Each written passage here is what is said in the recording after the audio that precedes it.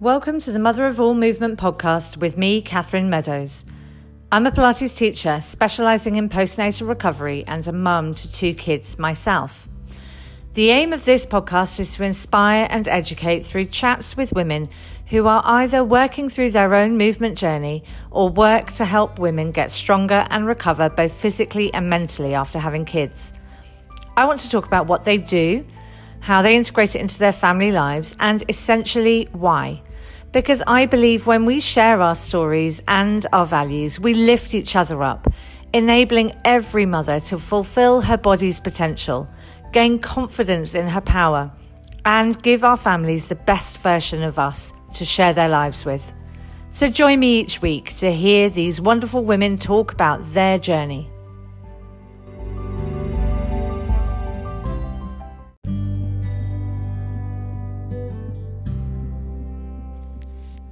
Hi movement fans, I wanted to let you know about a fantastic offer Clio has given to listeners of this podcast on the new And Breathe food delivery service. We will talk about it some more, but just so that you have the details now, Clio is giving £25 off your first box with the code MOVE25, so MOVE25. You just need to go to their website, which is andbreathewellbeing.com. So all one word and in the normal AND. And just remember to put the E on the end of breathe. So andbreathewellbeing.com, and in the at home section, you'll find the parent food link right there.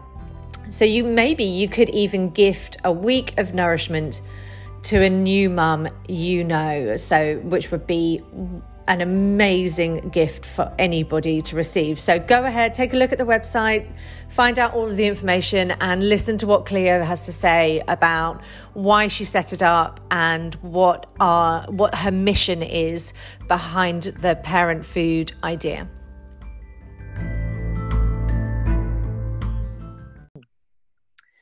Welcome to the Mother of All Movement podcast, everyone. And this week we are in the company of Clio Wood, founder of And Breathe Postnatal Retreats, which are an award-winning family retreats hosted in France, Morocco, Portugal, USA, basically everywhere you would want to go to get away for a gorgeous week.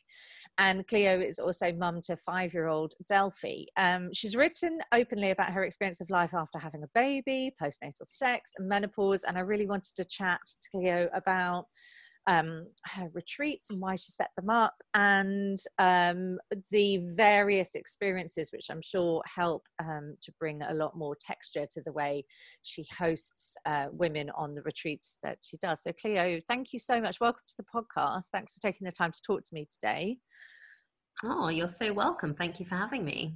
So I know that you have your house in France, and I think also in England as well. So where are you today? France, England?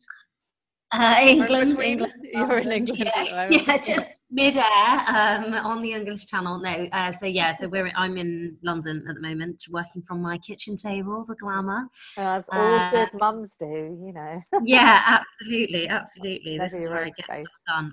And it's close to the kettle for coffee. Very important, yeah.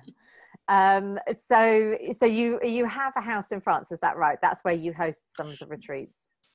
Yeah, exactly. I mean, it's kind of part of the reason that And Breathe was able to come to life so quickly. Really, obviously, I have had a pretty tough entry to motherhood. I kind of, had quite a traumatic birth, had postnatal depression, we had trouble breastfeeding, I really struggled with my identity and so on. And all of those things and feelings that came to the surface there were the reason that I started And Breathe and was looking for somewhere to kind of go to rehabilitate, rest and recuperate, relax, come to terms with my new identity. But it wouldn't have happened quite so quickly had we not been lucky enough to have a house in France. It's a gorgeous even if I do say so myself. Oh, it's Big stunning. Yeah. It's a lovely manor house. We've got lots of land. There's a pool, you know, and we've created a studio in an adjoining cottage, and so it's really a lovely kind of peaceful place to be. And so because we had that, I was able to just go, do you know what? Let's give it a go. Let's see if it works. Let's try this kind of postnatal retreat concept and see how it goes. And obviously, luckily for me, people seem to respond to it really well, and there's obviously a need for kind of fourth trimester support out there. Yeah. And people were kind of very much in agreement around, I guess, you know, that whole emphasis on self-care. I certainly found when I was a new mum that there was so much out there for mums and babies, and but the focus was on the baby, like all your baby massage classes, you know, your singing classes, your, like, you know, toddler gyms, all of that. That's very much focused on the child, but there wasn't that much out there that was focusing on me and how I felt and getting back to my strengths and rehabilitating. So that was always the idea around it, was to kind of focus on the parents rather than the little ones. I mean, obviously, little ones we love and we do have childcare, but the focus of the activities is really on the parents. And so were you wanting to create something that you had needed? And that's a lot of the way a lot of people start these sorts of businesses postnatally, isn't it? They're kind of like, I really needed whatever it is, a group, a magazine, this product or something like that. I couldn't find it and made it myself. So was that... Yeah, absolutely. I had always been quite into keeping fit and active. And so I kind of knew about, you know, all of these other fitness retreats and things like that. And so I was doing a lot of research, and I just couldn't find one where I could take my own daughter along, and also that I could bring my husband to as well, because he was desperate actually to spend more time with her, and I was desperate to have a break from her but not be too far from her. So I, you know, that was where the idea came from. There were a few other sort of quite, I guess, more spiritual, kind of holistic retreats, where you would go and bring your baby as well. But it was only mom and baby, you know, the dads weren't part of that at all. And obviously where I'm coming from is a bit more kind of functional fitness focused, you know, rebuilding your strength, rehabilitating your core, your pelvic floor, and just doing things in a really kind of realistic and sustainable way. So tying that in with, you know, healthy food, but stuff that you can you know, cook yourself at home, rather than going somewhere where, you know, you might escape for 3-4 days and feel lovely and zen afterwards, but actually you get home and it's all, you know, it all kicks off again. So I wanted to be able to give people the tools to recreate this at home and kind of, you know, kickstart a new lifestyle really, and a point of view, you know, feel comfortable in where you are in your new identity, and you know, have the support and the tools to do that. Yes. And so what, tell us a little bit more about life sort of pre 5 years ago and what you were up to, and then and then what was your experience of sort of pregnancy and onwards? Yeah, so I think it's a really interesting one actually, because I've been talking a lot about this recently, about how your pregnancy experience and your pre-pregnancy experience actually impacts your postnatal experience as well. And I mean, it sounds like a really obvious thing to say, but I think quite often you don't see the threads that follow through those two different periods until much later. Yes, the hindsight, you're suddenly like, yeah, I see why that happened now. Yeah. If only I dealt with that traumatic situation or that shit that was in my head beforehand. But you know what I always really find is that you don't need to until you have kids, and then having kids makes you go, you got to deal with this stuff right now, otherwise all of this stuff is going to happen, and you're like, oh, okay, I'm going to have to face up for all my life things, demons. Yeah, absolutely. So my first career, as it were, was a headhunter. So I did executive search, which was completely different, obviously, to what I'm doing now. Yeah. And I left that to start my own interior design and upcycling label. And that was when we bought France, and is a kind of canvas really for my work, and also with the view to kind of doing a little bit of the hospitality, so renting it as a holiday let, and wedding venue and retreat venue and things like that. So it felt at times like I was kind of going a little bit off the path, but I think had I not done all of those different things, I wouldn't have ended up where I am now.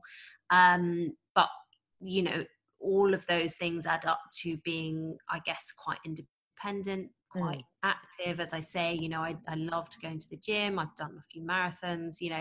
It's that was all kind of a really integral part of my life. And then so I actually quite struggled in pregnancy to kind of come to the terms with the fact that my body wasn't doing what I wanted it to do. And I had to kind of rein back a little bit, and still keeping active, but actually I kind of didn't really realize how sick I would feel, and how much I would resent being my body being taken over by something else.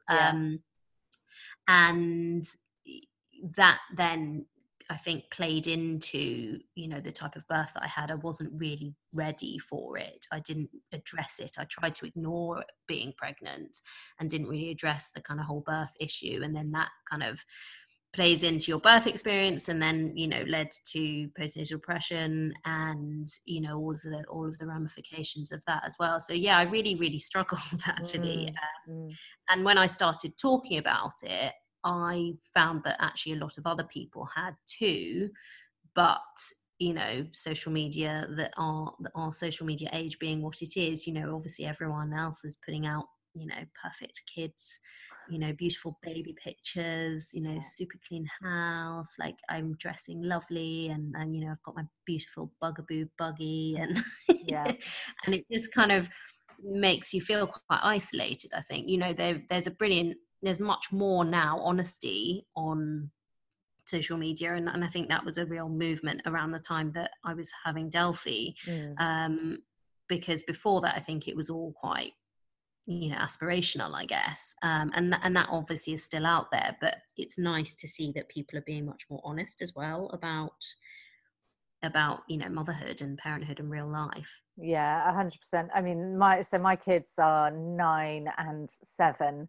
and so I think by the time my youngest was born, Instagram was around, but I mean, I'm not an early adopter, so I wasn't on it. I was like, what's that thing with the photos? Not sure about that. It's never going to stick around. Oh wait, I was wrong. But the difference that having some saying support sounds a bit ridiculous when it's kind of just through your phone with people that you don't know, but having other people talking about experiences that I was having in that postnatal period, just seeing other people saying, man, this shit is hard, or oh God, I'm really struggling today, but yesterday was fine and amazing, and then now today it's not, or I don't know how I can keep going like this, or something like that. I'm so tired, I'm blah blah blah. Having that right at the you in those times when you really need it would have made a massive difference. So you're right, that honesty that is being spoken with now, it just must be, it is so refreshing to see, and it gives people much wider scope with the different language that people use around being a parent now. Absolutely. Just us all having to be grateful, and it's all right, everybody's alive, and thank goodness the baby survived, and you're like, yeah, but I'm like split in half and things. And I hate it. So yeah, I think the honesty makes a massive difference, which is a wonderful thing. And so do you feel like that some of your reaction to your experience was due to the disparity that you had between what you thought it would be like and the actual reality? Yeah, definitely. Because I remember just being really, really angry because I was like, no one told me what it was going to be like. No one told Mm, me to do this shit. mm, And, just not understanding why there wasn't the support, or, just not knowing where to turn. And, I think it was compounded by the fact that actually I had, and I've written about this a few times, but I had real issues with sex postnatally because I, as it turned out, had a hypertonic pelvic floor, which is obviously too tight, not flexible enough, and also coupled with some quite bad scarring, which wasn't which was overly sensitive. And when I asked for help to deal with that, I did feel like I got sent around the houses quite a lot when I had issues with sex postnatally and my pelvic floor, which was, as it turned out, hypertonic. That I turned to my GP and basically didn't get the right support or the right information. I didn't get sent to the right person to kind of help me deal with it. And that makes you kind of lose your trust a little bit. And so I can understand why, there's lots of women out there who are kind of struggling, but they don't know what it is. They don't know how to figure out what the problem is. They don't have the right support from the NHS. And that is your first port of call. So, who else are you going to ask? Yeah. Really hard to figure that out when the information is not freely available. Yes, absolutely. I mean, my experience, I went to the GP probably a year and a bit after having my son, and said my abdominal separation is still there. So what can we do about it? And the GP sat in her seat and laughed and said, don't worry about that. I've still got an abdominal separation 20 years later. It's all fine. Although I am about to have an emergency operation for a hernia. I was like, what? Wait, what? What? Hang on. Eh? And then she was like, oh, I'll send you to have a scan done, but don't worry about it. They won't do any surgery. They don't do surgery on abdominal separation anyway. So, of course, I felt like I'd been really silly going in. Yeah. And then my experience, I had been sort of belittled. And also I then got my hackles up because I was like, hang on a second. My back is hurting. My pelvic floor isn't working well. I feel rubbish about myself because I basically still look 5 months pregnant. Yeah. And people are kind of asking, oh, another baby so soon and things like that. And, like a chance would be a fine thing. And so she's kind of really reduced my series, but then I've got my hackles up as well. So then already I'm like, going in for the scan, and I'm like being overly assertive when I don't really need to be. I was trying to find support, so I didn't want to have a fight with them. Yeah. And that's not the only time I've heard that from clients. I've heard different things with GPs like, well, you've had 2 babies. What do you expect? Yeah. And I think that's really damaging. It's that whole conversation around, the non-believing of women's pain and, health issues, because when someone tells you it's not a problem and that person is in a position that you respect and that, position of authority, then, what are you supposed to do? You feel silly, so you don't pursue it. I mean, was lucky really to have found Amanda Savage, she's now our women's health physio, like our resident specialist at Breathe. And I met her about a year into this postnatal journey, and she literally blew my mind, like with the amount of just really obvious but obviously deeply scientific information that she was telling me. And I was kind of like, my mouth was hanging open, and she was like, I can see by your face that no one's mentioned any of this to you before. And I was like, No, but it's so bloody obvious now that you're telling me. Like, Yeah. why has no one offered me this information or support before? And I just was astounded that, it had got to, 12 months postnatal for me to be receiving any of this information. And actually, when I had been to the GP, at 6 weeks, at 12 weeks, and trying to kind of get help for what I was going through, and they kept swabbing me for infections. I got sent to the gynecologist. I had an internal ultrasound. Well, I mean, and to be honest, I just found that really shocking that I had an issue internally in my vagina, and no one thought, oh, okay, well, maybe we should actually touch it and see if the scars are okay, and examine what the muscles are doing down there. It was all quite arm's length, and I think that's how a lot of the conversation around women's health goes, sadly. So I'm definitely, I hope that with a lot of what Breathe is doing, and conversations with people like you and other people within the community, that will change. But it's a tough one. It's a really, it's a hard battle to fight, I think.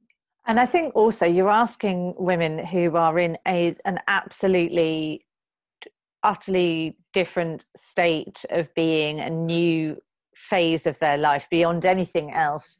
They're dealing with they could be dealing with some mental health issues, some anxiety, depression, all of these things. The physical experiences they're going through make all of those worse as well, that we know both of those are tied together. And you're asking those women who are also having to work out how to bring along a little baby to either the GP surgery or to the ultrasound clinic or to this thing or that thing or something like that, and trying to work out all of that.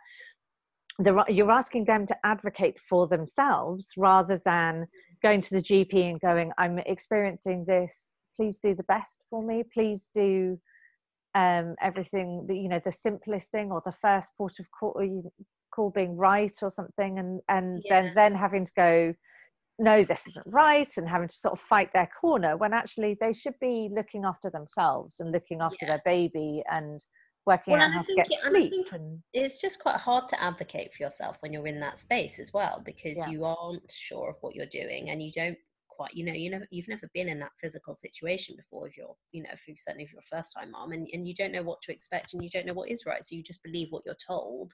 You take the path of least resistance, don't you? And it's only when it gets really bad that you then actually start to kind of rail against it, and it shouldn't really get to that stage, I don't think.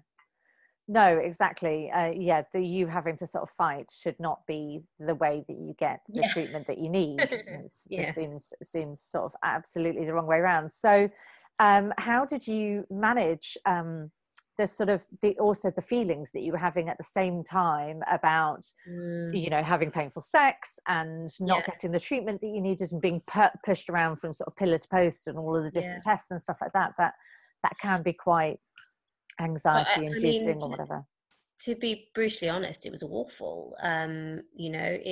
It really had an impact on my own mental health. As I say, I had postnatal depression, although I didn't really kind of follow it up at the time. I just sort of soldiered on, and actually I know that I kind of have had depressive tendencies, I suppose, over the years, and so it was a kind of continuation of that. But all of that adds up to really impact your relationship as well, and you start fighting with the person that's there to help you, and with the person really that one of the people that you love the most, and that you're kind of flailing around and hitting out at your safety net, which is makes things even harder. And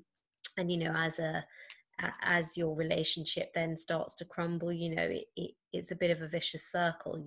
You argue more, you feel worse, your problems don't get solved. It's a real maelstrom of awfulness. And we certainly, Bryn and I are very honest about the fact that we've done quite a lot of couples therapy now, and we've each seen therapists at various times, and have done a lot of work on ourselves, but it doesn't make it any easier. Like it is very much a kind of work in progress. We're very happy now, but there have been times over the past 5 years where we were talking about divorce, we hated each other, like it was really not pretty. And the statistics are that actually the first year after the baby's born is actually a really prime time for divorce to happen, and I'm really not surprised because it's awful. Yeah, because you get that lack of physical connection that might have been really important to your relationship before. For some people, the real intimacy physically is not necessarily, one of their love languages, or one of their ways of expressing their love to each other. But for some people, that's really important. And then, we don't have the ability to navigate that very well because we don't talk openly about that. And so when a baby comes in between with breastfeeding, if the mother is lucky enough to be able to breastfeed for some time, then you do feel a little bit like, well, this baby has my body, actually. Not this. I found it very hard to go from being sort of clawed all over by the baby, breastfeeding and all of that took, and then thinking, okay, now I've got to turn around and sort of these boobs are there for like fun stuff. And you're thinking, that's literally the least fun I want to have is with this stuff right now. So, how do I turn that around? Yeah, absolutely. It's such a fine line to tread. You're supposed to be kind of, the mother and the kind of sexual being are two very different characters, I guess, that women inhabit. And I certainly was very uncomfortable with the way that they they didn't sit alongside each other very comfortably for me. And I think a lot of people are like that, and it takes a long time for you to come to terms with that kind of duality, and that the kind of newness of those two different things in your life.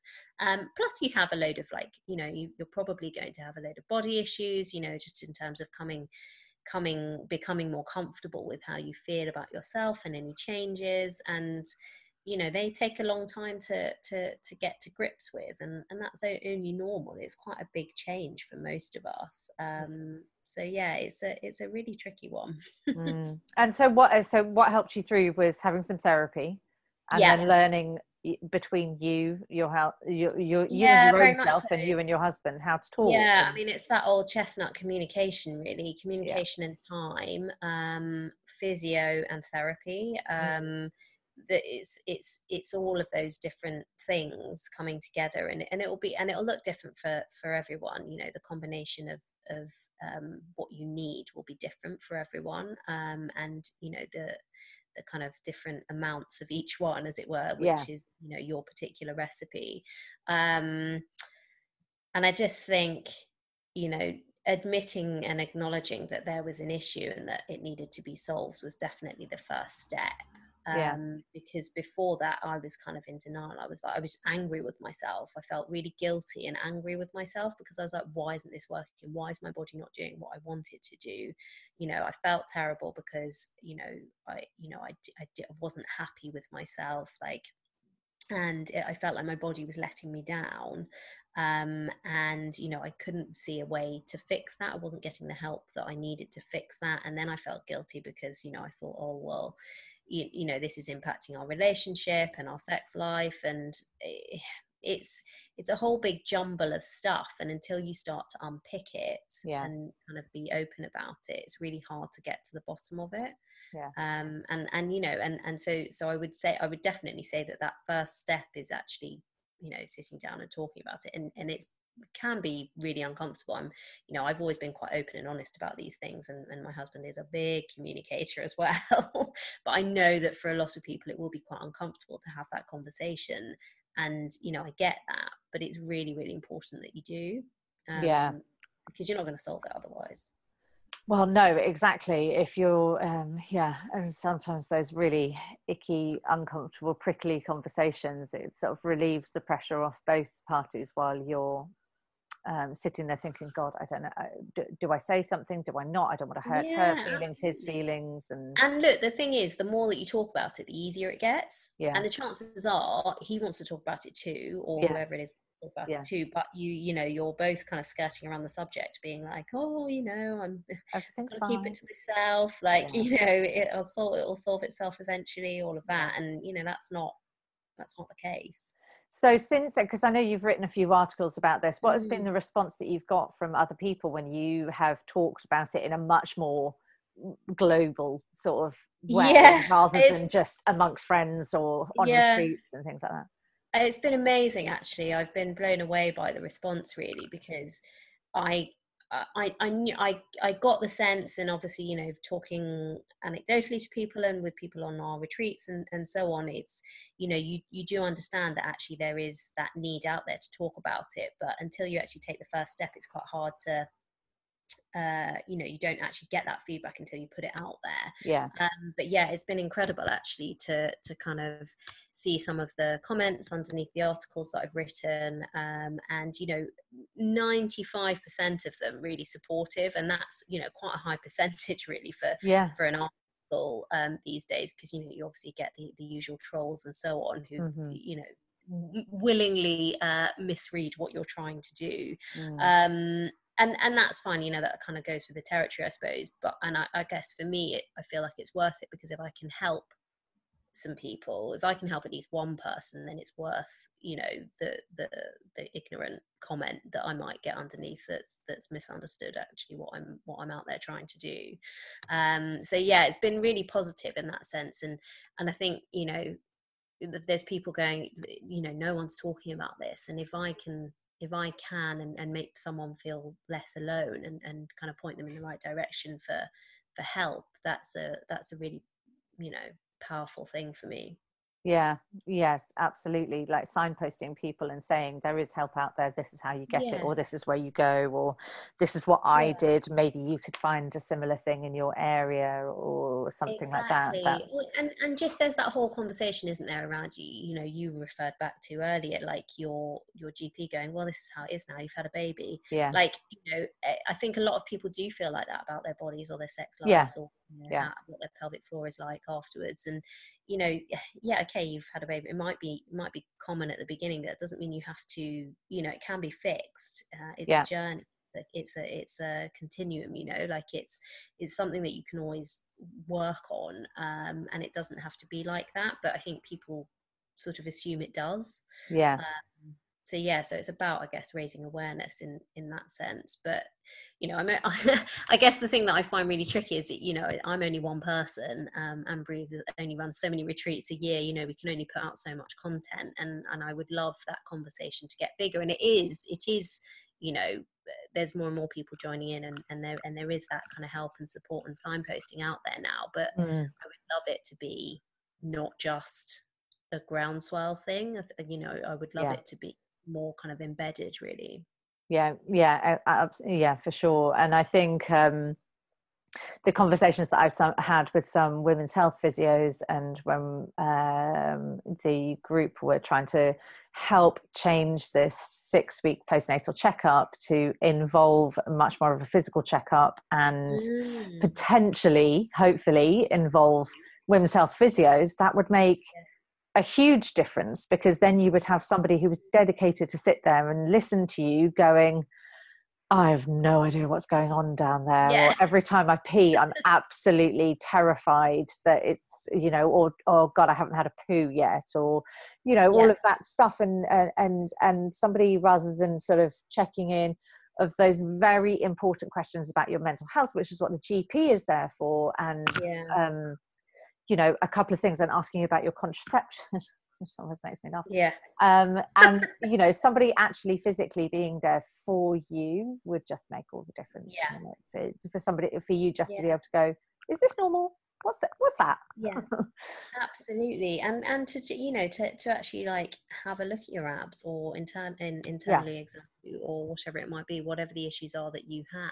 yeah, The 6 week check is obviously focused much more on the baby, and you don't get a chance in that 10 minutes to cover everything that you need to. I mean, I yeah, get that they have to make sure the baby's alive. That's obviously very important yeah, too. But what about you? yeah.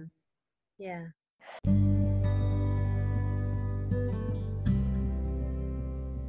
Hi, movement fans. Sorry to interrupt your listening today. I hope you're enjoying the episode. If you are, I would love it if you could leave a review if you're listening on Apple Podcasts right now. If you're on your mobile, on the app, click on the icon with this podcast image, scroll right to the bottom where you see the ratings and reviews section, and tap the number of stars you want to give. My suggestion would be 5. And then click the write a review link at the bottom. It literally takes 1 minute and makes a huge difference in how iTunes shows this podcast to others who are searching amongst all the thousands of brilliant shows that there are out there. Thank you so much for choosing this podcast and taking the time to review. It really does mean the world to me, and I am hugely grateful. Okay, let's get on with the show. So, at the same time as you were experiencing all of this stuff, you decided that starting a new business was going to be a really good idea. Yeah, absolutely. Yeah. So,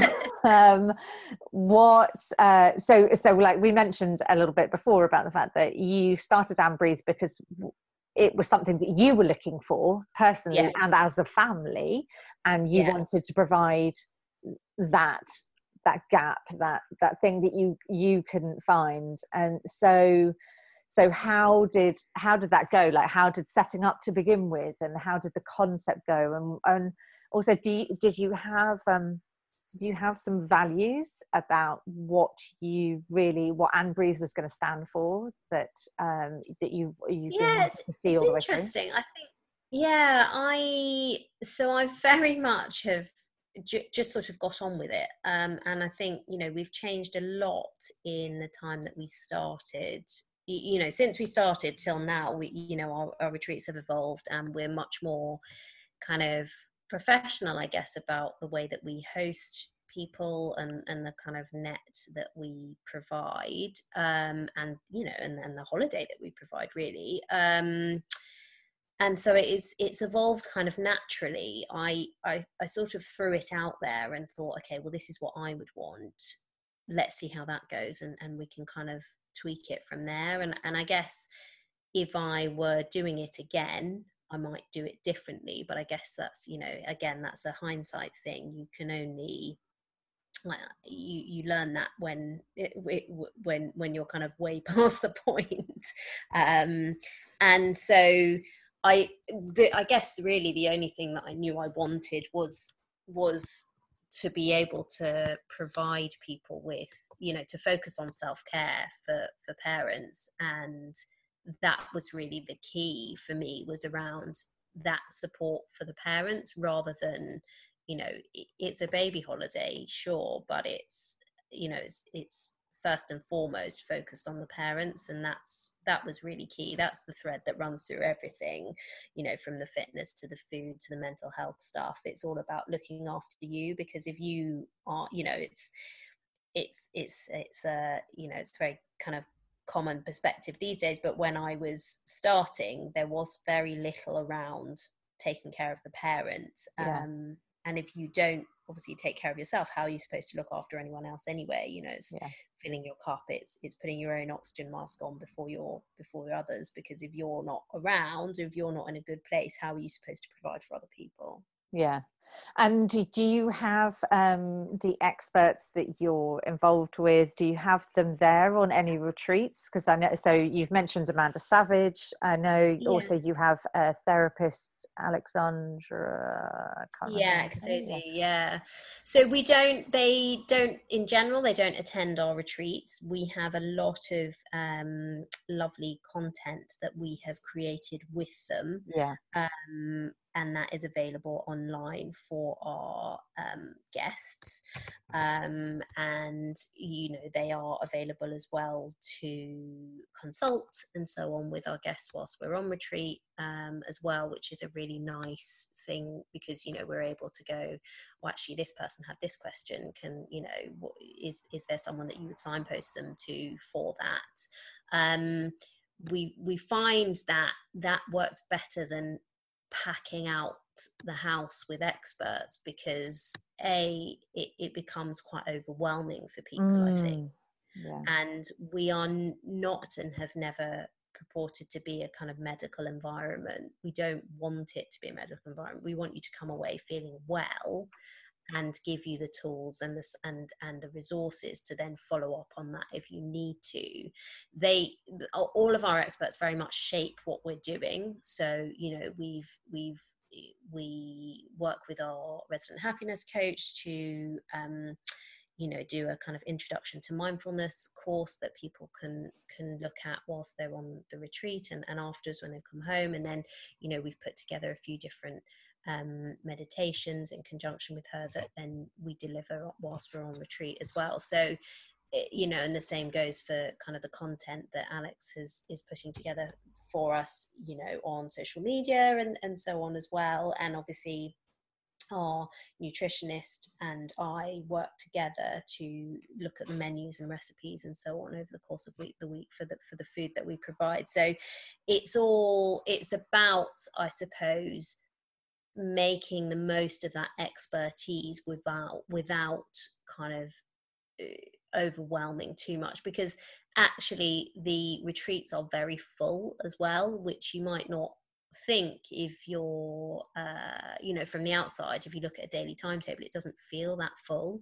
And when you get there, actually it's such a kind of warm and lovely environment, and there's so much to do. The grounds are lovely, the people that you're there on the retreat with are really important to your experience. There's food demonstrations, there's mindfulness every morning, and obviously the kids are there as well. So actually half of the retreat is around bonding with your family and kind of building that relationship as well. So I think to take even more time out of that it wouldn't feel right to me. No, it would feel, well, like you say, overwhelming, but also just a little bit too much for everybody. They're kind of wanting a little bit of rest and needing to digest what's going on as well. And I think for a lot of people, actually, they wouldn't want to have a session with a therapist. They wouldn't want to have a session with a nutritionist, because actually a lot of people are like, oh, I kind of get it, like I just need in the right direction. And if you want more than that, then we can signpost to it and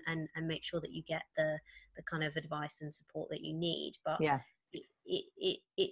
don't think that it's not the right environment to have all of that kind of full on information whilst you're there. So how did starting the business affect you as a new mum, and the sort of the challenges that you were having at the time? Did you just deal with the stuff your own self personally, or how did you sort of blend them together? Because that's hard, starting a new business. Yeah, I think I probably ignored stuff a bit more than I should have done. Right. Yeah. Looking back on it now, I think I should have probably dealt with stuff a little bit better. It wasn't until kind of 3-4 years in that maybe 2.5 years in, that I thought, actually, I should really get some therapy around this. And so on. Obviously I dealt with the physical side a little bit sooner, but that it still was kind of 2 years really before my husband and I were enjoying intimacy again, and that's a long time. So I think it was partly a tool for me to just for kind of help me get on with it, which I wouldn't recommend, obviously, now that I've done it. And at the time, if you had asked me, obviously I wouldn't have acknowledged that anyway. So, you know, it's very easy to look back on these things and go, yeah, I should have done that. But, you know, if you don't know at the time, I don't think it's very hard to analyze that within yourself. Yeah, definitely. And so also, apart from, you've written some lovely articles about, you know, your own personal experiences, and you also wrote a great article that I read about the menopause or approaching menopause, particularly early menopause. And was that because you've started to feel the effects of perimenopause and menopause yourself, or because you know it's something that isn't talked about? Yeah, it's so I haven't yet, but I have a very good friend, Jo, who actually went through it at 37. And 37 is the age that I am now, and she's now 40, turns 41 this year, I think, and has been living with it now for kind of 3.5 years. And she was very open about her journey, but actually found that no one else was. And I think she's found it really difficult because going through it so young, a lot of the material is aimed at slightly older women. And also she just found that there was a real like unwillingness to talk about it more globally. And you know, the resources are not kind of fun, they're not real, they're not stuff that you can, you know, talk about it and have a laugh with. So yeah. And then also not for somebody with a young child, if that's what she had. It. Yeah, exactly. So she had an 18-month-old at the time when she first started, when she first kind of realized that was what was happening. And so a lot of the mums on our retreats are actually late 30s, early 40s, and you know, the menopause is something, and the perimenopause particularly, the kind of precursor to all of those things, can start in your early 40s or you know, 45. And it's that gap is actually very small. You've only just come to terms with your identity as a new mother, and then you're kind of thrown into this whole menopause conversation, and that can be a really difficult thing to deal with for a lot of people. Well, for everyone, I would imagine. So it just felt like a really interesting thing for us to do, and a really good thing for us to provide that support at that level as well. So, you know, I know that a lot of the mums that come on our retreat will be, you know, in 2 or 3 years time, will be actually reaching out for all of this. And so women over new mothers over 40 is the only growing demographic of new mums in the UK. Right. Okay. Yeah. All right. It's increasingly going to be the case that actually, you know, women going through the menopause will also have young children. And, you know, that's a really, really hard thing to juggle. I mean, coupled with the fact that obviously a lot of the physical and mental challenges are the same. So you might be struggling again with like pelvic floor issues and core strength. You know, obviously your muscle, you know, you need to strengthen your muscles because a lot of the elasticity goes from them and so on. And then of course there are the hormonal challenges, both postnatally and through into the menopause. And, you know, obviously that whole kind of identity shift, the mental health aspect as well. So there's a lot that is really similar in terms of like what you're dealing with the different slants, obviously, but you know, the conversations that you need to have are very very relevant to each other. So it felt like a really nice thing for us to be able to do and a natural continuation, really. And so your menopause retreats, are they along a similar line as the sort of more younger child postnatal ones, sort of toddler or classic ones? In terms of the timetable, yes, they are women only, which I think is a really powerful thing, because actually we ran our first one last year, and it just was so beautiful to see the kind of connection between the women that were on it, and to have that really safe space. They talked about absolutely everything and everything under the sun, and it was really lovely to see that, because they clearly hadn't had that space to do that at home, and they hadn't felt understood, they hadn't felt safe to kind of be open and honest. And that was really, really joyful to see.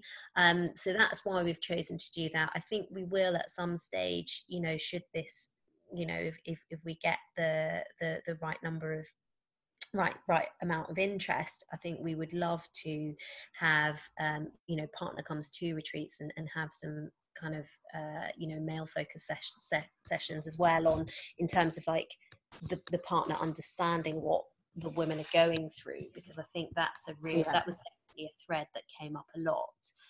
But I think at the moment it's really important for us to just focus on the women and that support, and then we can kind of grow from there if the demand is there. Yeah, absolutely. I always find it really interesting when I talk to some of my clients about menopause or their experiences, how they're starting, and I would say something like, have you spoken to your mum, or what was your mother or other women in your maternal side of your family, what was their experience? And a lot of them either say, you know, that sadly sometimes their mother isn't around any longer, but also that I could never have this conversation with my mom. No, she would die instantly. Like, no way. This is just way too embarrassing. This is not what we talk about. And so I, you know, in some way it makes me feel a little bit like, God, I wonder whether that is the last generation who won't be able to have those conversations, won't be perfectly comfortable having conversations about periods, birth and menopause, because I think that's one of the major things, is that if you don't know that your mum had a really tough experience of menopause and the things that helped, the things that didn't, and who to go for support, then you're not prepared for it. So when something happens, you're thinking, what on earth is going on? I'm 45 and is this really it? Like, what if you don't know? Then I think that makes a real difference to what happens in your head around how you approach it. Whereas if you do know, you're like, okay, I know what this is. I'm going to seek the help from this person. My mum said that this helped, because, you know, just so that everybody, like your own maternal side, you have a very very similar experience apparently of menopause, depending on what your mother, your aunts and things like that would have had. I think it's really interesting though as well, because, you know, there isn't, it's very much that kind of put up and shut up mentality. Like, you know, okay, well, and that's, you know, we talked a little bit about that in terms of like, you know, okay, well, this is, I've had a baby, that's what happens now. And you know, I think there's similar thing can be said for the menopause as well. Okay, well, we're going through menopause, that's what I've got to deal with now. And yeah, okay, fine, that is what your body is doing, but there are options to help deal with that, you know, you can make yourself stronger to kind of physically to kind of deal with some of the impacts of the aging process, and you know, eating certain foods will help you. And you know, it's really, I think, about education, I guess, again, and disseminating that knowledge again, which is, you know, it's not talked about enough, as you say. And I think, you know, hopefully it will become more the norm, because, you know, needs to be, really, doesn't it? You know, why shouldn't we talk about it? Why shouldn't we want better for ourselves? Yes. Yeah, exactly. Why shouldn't we want better for ourselves? And there's there's a brilliant book if people want to know a little bit more about nutrition and exercise around menopause. There's a brilliant book called Raw by Dr. Stacey Sims, ROAR, not raw as in RAW, and she has a fantastic chapter all about moving through menopause, and she details the sort of scientific fact of what is happening during menopause and what your body, what the physical changes your body goes through, and why therefore we need to train for more power. So she specifically uses the word power. So often we're told, you know, hopefully other people will recognize that we're told to strength train to increase muscle mass, and that helps to decrease that. But what she actually, because she specifically deals with athletes, she's talking about producing power. Our muscles stop being able to produce sort of fast twitch. So for people like runners and people who enjoy doing sort of HIIT classes and stuff like that, it's about how you adapt your training to counteract the effects of menopause. It's not, this is just the slide that is going to happen. It's okay, now we just have to shift things around a little bit less like long, slow endurance training, a little bit more short bursts of power and strength. And that's going to make a difference. And look at, you know, your different nutrient intake for your foods, you know, look at, because your body responds in this way towards carbohydrates now, look at what happens, what you're eating, and your body will be able to work with you rather than against you. And it's a really it's a really brave and empowering way to be talking about things, rather than saying, well, you're in your 60s or you're in your 50s or you're in your late 40s. I mean, really, come on, love. What do you want out of life? Like, well, actually, I want to live a long and happy life and not be complaining about stuff for 20 years. Absolutely. I think that's a really positive thing to kind of reframe that. Yeah, definitely. And listening to other people, and it's again the same thing that I think places like social media now have women talking on a wider platform about their experiences, so that they can say things like, well, it's great, I've got, I don't know,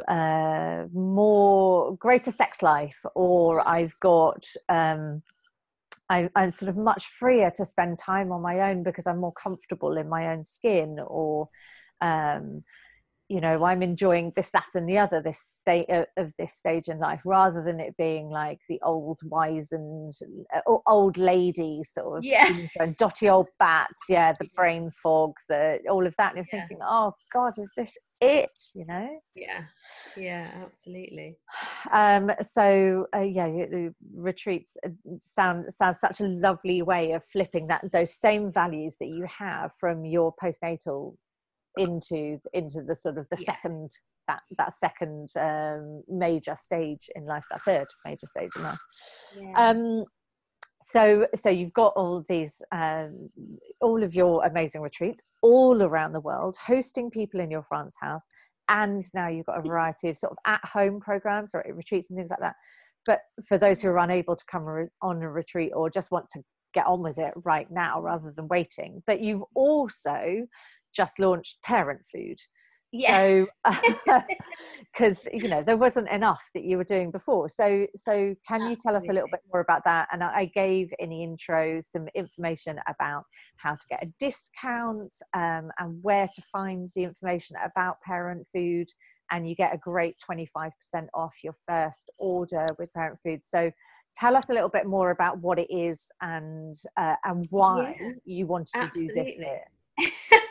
So it's a number of things, really. I think, you know, the key to feeling well is what we put in our body and then what we do with it. But I think, you know, when you are a time poor person, usually made worse if you've got a newborn or if you've got school age kids and you're trying to work as well, it's really hard to make the time to actually nourish yourself properly.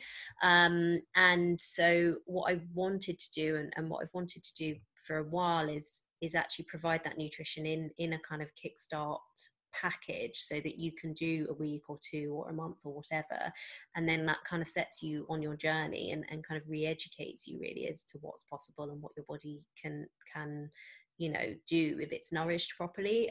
So that was really where it came from. Parent Food is a healthy meal delivery service, and it provides 5 days of 3 meals, so breakfast, lunch, dinner, 2 snacks, a morning snack and an afternoon snack, and teas, for 5 days for 2 people.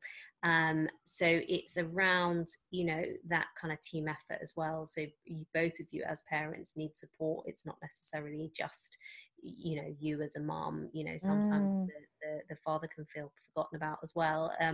Obviously we do a one person option if you do want to you know, just do it as one person, or you can have the 2-person option. Obviously it will last twice as long, so your quid's in there.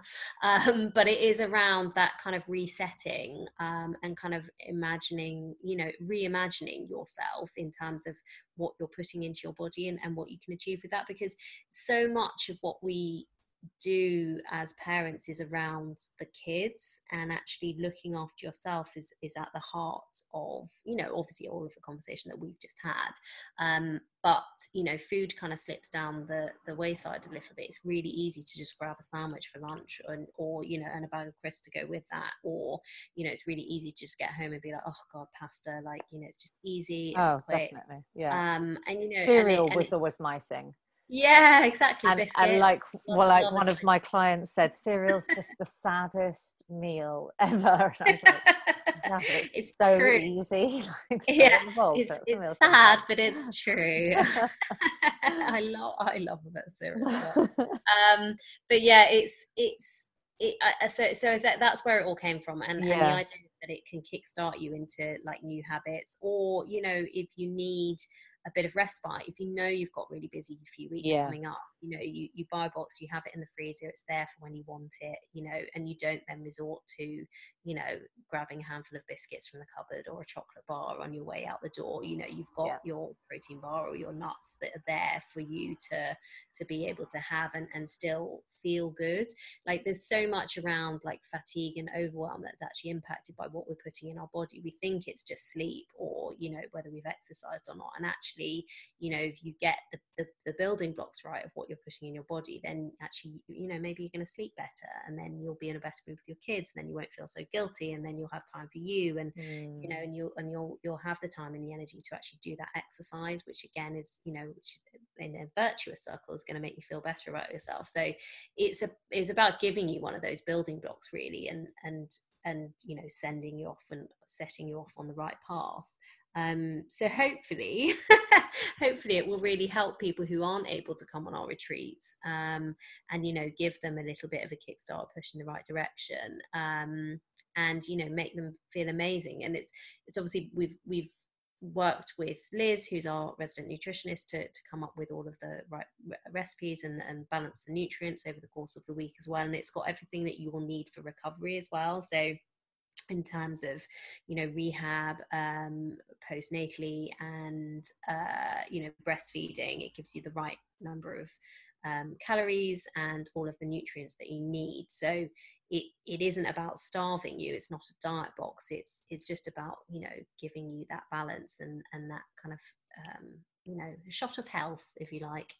Yeah, absolutely. And it just really strikes me that your reasoning for setting it up, and like you say, it not being about a diet, it's about providing what you need as a new mum to go on with your real life. It's the same thing as your values around your retreats. This isn't about you losing weight, this isn't about you being here so that you can fix yourself or become a better version of you or any of that bullshit. It's about you being here so that you can then go home and go, okay, I have more understanding of how to use my body, how to exercise in a way that's nourishing as well as effective within my family life. Like, I can go home and I know I can do that mini workout whilst I'm playing with my kid, or whilst they're asleep, or in the morning before my kids wake up to go to school, or whatever it is. That it strikes me that for you, that's really important for you to set up stuff for people's real life and to give them a little bit of bolstering underneath, like that little bit of scaffolding, to just say, we've got you, this is how you do it, like, we're here to support you, now here you go, keep on going back into your real life.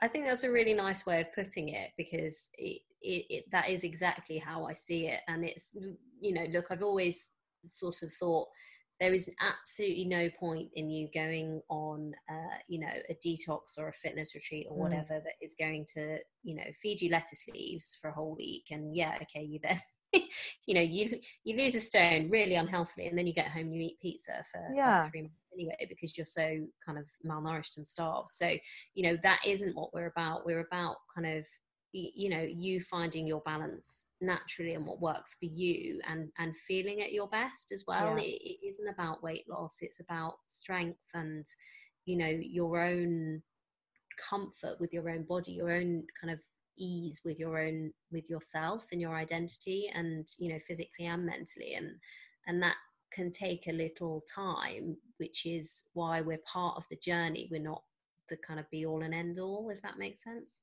Yes, part of the journey. I think that's a really nice way of putting it, because then sometimes I feel like some of the things people do is like, it's just like a little pause that they hit in their life, and then they sort of step outside of life, go and do this one thing, step back into it and go, well, that was nice, but it's like a distant memory. I have absolutely no idea what I did or anything. Felt lovely at the time, but and then you feel a little bit sad, don't you? You kind of like, if it's something like that you just think, oh, that was such a lovely weekend that I did.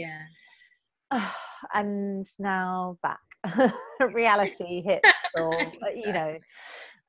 So yeah, okay. All right. So last couple of questions, Clio. Firstly, who or what inspires you? Oh, interesting. So my daughter inspires me because she is she's so innocent and doesn't care what other people think, doesn't care about people judging her, and she just sort of gets on with stuff, and I really admire that in her. She isn't afraid to kind of do her own thing, and I think we should all be more like that, not care what other people think, and just sort of do what makes us happy.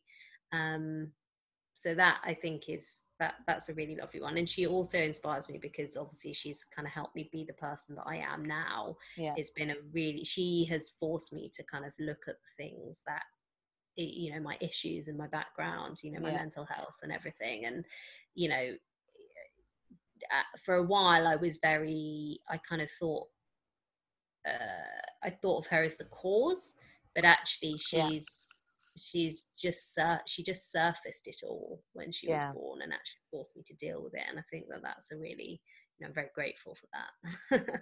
Yeah, absolutely. And is the way that she is that the way that you would want to be, a little bit more like less worried about people judging you, less worried about what other people think? I mean, I like to be in control, and I'm not necessarily a perfectionist, but I want stuff done my way. And so I think being able to let go of what, you know, and partly that is because of, you know, what I think other people are thinking about me. So being able to let go of that would be the dream, really. A bit more freeing in your life. Okay, what would you like to inspire in others? The capacity to take care of themselves. They can hear about anything that we do, come on a retreat, attend a workshop, you know, eat some of our meals, or read any of the articles or content that we put out, or, you know, listen to me on a podcast or any of our like trainers or experts. I want all of those things to just point in one direction, and that is to enable people to take care of themselves, because they matter. Yeah. Oh, that's lovely, because they matter. You're absolutely right. Because there's so much focus on the child and looking after the child and things, and being able to sit there and go, do you know what, this isn't right for me, this isn't okay, I need to make this change in order for me to be healthy, because I matter as my child's parent, or as a human being just on my own, would make a massive difference for people to be able to set aside those bits of time that might be needed, or set aside the bits of money that might be needed to look after yourself, or you know, dedicate those you know, the free time or the thought that goes into yourself, rather than thinking constantly about the children. Absolutely. 100%.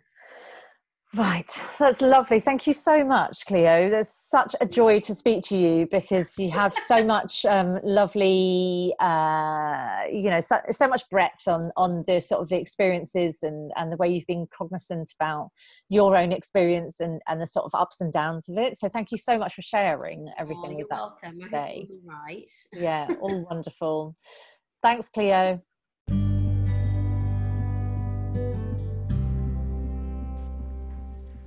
So that's it for this week. I hope you enjoyed the episode. Do remember to check out the show notes and rate and review the episode. Hop on over to Instagram as well at love_movement_Sussex to let me know what you think and any comments or feedback you have. I always love to hear from you. Join us next time to hear from a new brilliant guest.